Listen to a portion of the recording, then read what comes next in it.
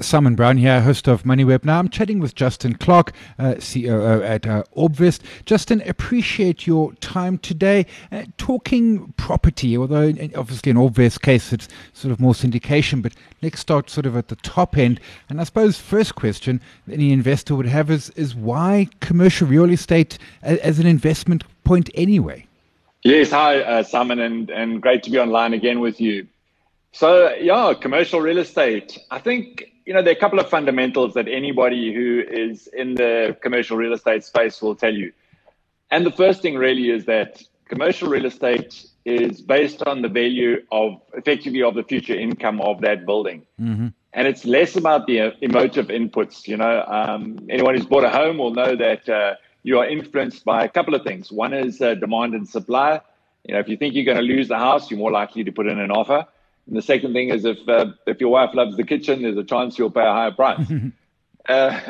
Of course, with commercial real estate, it's all based on future income. Of course, generally there's a mathematical calculation. It's the income of the building and the cap rate of that particular type of building in that area. So it's very defined. The other thing that I like about it is it's underpinned by hard assets. Yeah. So ultimately, if you're buying a commercial building, it's going to cost more to build that building in a year's time than it cost 5 years ago when it was effectively built in the first place. So underpinned by hard assets that you get this really nice inflation sort of push. So you've got that security as well. Fundamental value of the building, as well as the valuation based on the tenant that you have in that building and what they're prepared to pay you. And I guess, for a lot of people online, Simon, it's about, residential versus commercial. Yeah. And I think the other thing with the residential property for those people who buy to let, you rely very, very heavily on short leases. And with commercial, generally your leases are much longer. And then, of course, your tenants are more likely to pay because they are commercial enterprises that depend very much on being in that particular building. So, yeah, I think those are really the main reasons for me why, commercial real estate is just the thing. I like your point about leases because typically a residential is going to be 6-12 months. A commercial is probably starting at 3 to 5 years to perhaps as much as 10. If we move to the what, commercial real estate, we've lumped it kind of together as one category, but truthfully within that there is multitudes of different types of commercial real estate. Can you touch on some of those different sort of subcategories? Yeah, I think we generally call it residential or commercial, whereas in fact commercial is broken into a number of different industries. It's industrial, which you can understand, or the bigger sort of factories or mini factories. There's retail. Retail is your shopping mall. Mm-hmm. Hospitality is the hotels, and I guess that goes as far as bed and breakfast and guest houses and things that you would sell on an income basis. So, there's quite a lot involved there. I think in the US, there's a lot of subcategories that are even bigger than our entire categories. So yeah. It's probably a good idea if we get into those. So multifamily housing has been, one of the favorites for investors. And what that is effectively is it's a whole sectional title complex that will be owned by one particular institution, and you invest with that institution.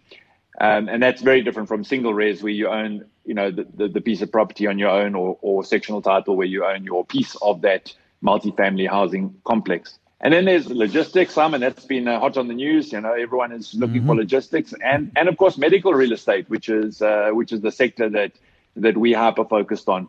And your hyper focus is geographically located, but if we step back and, the world's a large place and typically people have home country bias. It's the market, it's where your pension is going to be predominantly invested. If you're looking out from the moon, so to speak, where do you look to invest? I mean, which part of the 200 plus different markets that we have across planet Earth?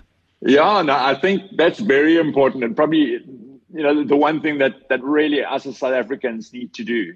In fact, that's not only restricted to South Africans. Mm-hmm. If you took a helicopter view and you looked down at the South African environment, there would be a very low probability that you would invest in long-term fixed real estate in South Africa. I'm afraid. I think that's that's it. If you have a look and you can be exposed to what's happening in the rest of the world, they're just, you know what, Simon, there's just too many more secure and better options for you to grow your wealth and look after your money.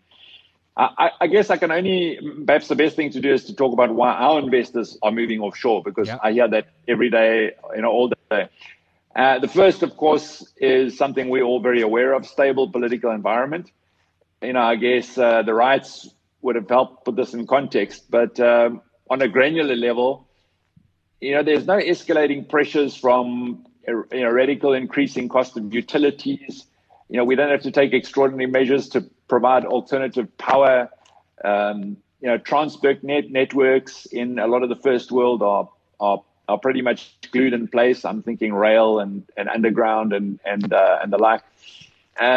There's just generally poor medium-term growth prospects. There's low GDP growth, low income growth per person, which of course creates this big divide between rich and poor, and overall just poor growth fundamentals. I think there's a devaluation of the rand. I think that's another big one, and of course, let's not forget the very dangerous regulatory environment. Let's think about expropriation without compensation. That bill that's got a lot of air lately.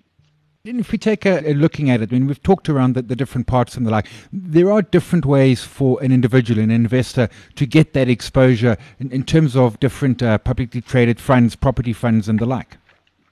Yeah, listen, as a South African, it's quite difficult to invest offshore. You can't necessarily just pop across and get a bond and buy a property or buy a house or a building. Mm-hmm. There's a lot of compliance, but there are easy ways. And Simon, you speak a lot of the REITs in South Africa. Certainly, I have more expertise in the US, I guess. So if we have a look at US REITs, for example, 90% of all the taxable income that REIT earns has to be distributed to taxpayers. It's very, very strict regulatory environment.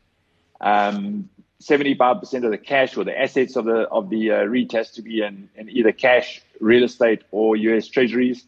So there can be no speculative assets in there.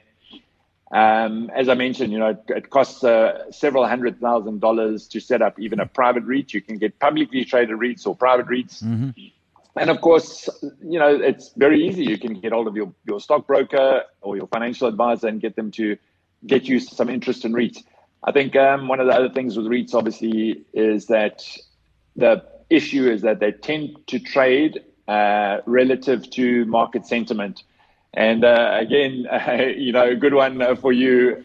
We experience this very strange scenario where you've got fantastic net asset value or lots of very good buildings sitting in a REIT where they trade at a fraction of the actual value of those underlying assets. Yeah, that market sentiment. It's great sometimes, but it cuts both ways, of course. And then the last one, which is where the space which Orbvest is sitting in, which is syndicated property. Talk us through that process and the Orbvest attributes around that. Yeah, absolutely. So I think the problem that we set out to solve was originally predicated on high net worth individuals, property guys, from South Africa that were looking for offshore investment. Mm-hmm. And so effectively we looked at the sort of buildings that we would like to acquire. We looked at the fundamentals of what would be the perfect world for an investment in real estate. And that kind of funneled us into medical real estate. We do have Simon, as you know, you've interviewed him, mm-hmm. Henny Bezuidenhout, who is our chairman and co-founder. And, he spent the last 30 years in South Africa building up this very large portfolio of medical office buildings and hospitals. So we've got a significant amount of IP in the space, so that certainly helped. But once again, we took a building, we acquire a building, and this is a building that probably normally would not be accessible to the average investor. Why? Because the REITs and the institutions would be acquiring it. But because together we all form a bigger block and we can write out the bigger check, we acquire this building. And then what we do is we just syndicate it. And I know that's not a great word in South Africa, but we do it in a very sophisticated way. We actually list that asset on a small exchange. and you buy a share in that asset through holding a listed security. But the most important thing is you're actually buying a piece of that bricks and mortar. You actually can look at the leases. You can look at who the tenants are, how strong they are, what parts of the building they occupy. You can look at the report of the condition of the building. So it's a very secure investment in that you know exactly what you're in. It doesn't matter what the stock market is doing, provided you've got long-term leases in place, which is what we obviously have in medical, then the economy is not really affected. Yep, and I can, if I happen to be in the States, literally go and, so to speak, kick the tires. We'll leave it there. That was Justin Clark, COO at Orbvest. You can find them, orbvest.com. You can go to the website, have a look around, send a message. Otherwise, email Justin at orbvest.com. Justin, appreciate the time. Thanks very much, Simon.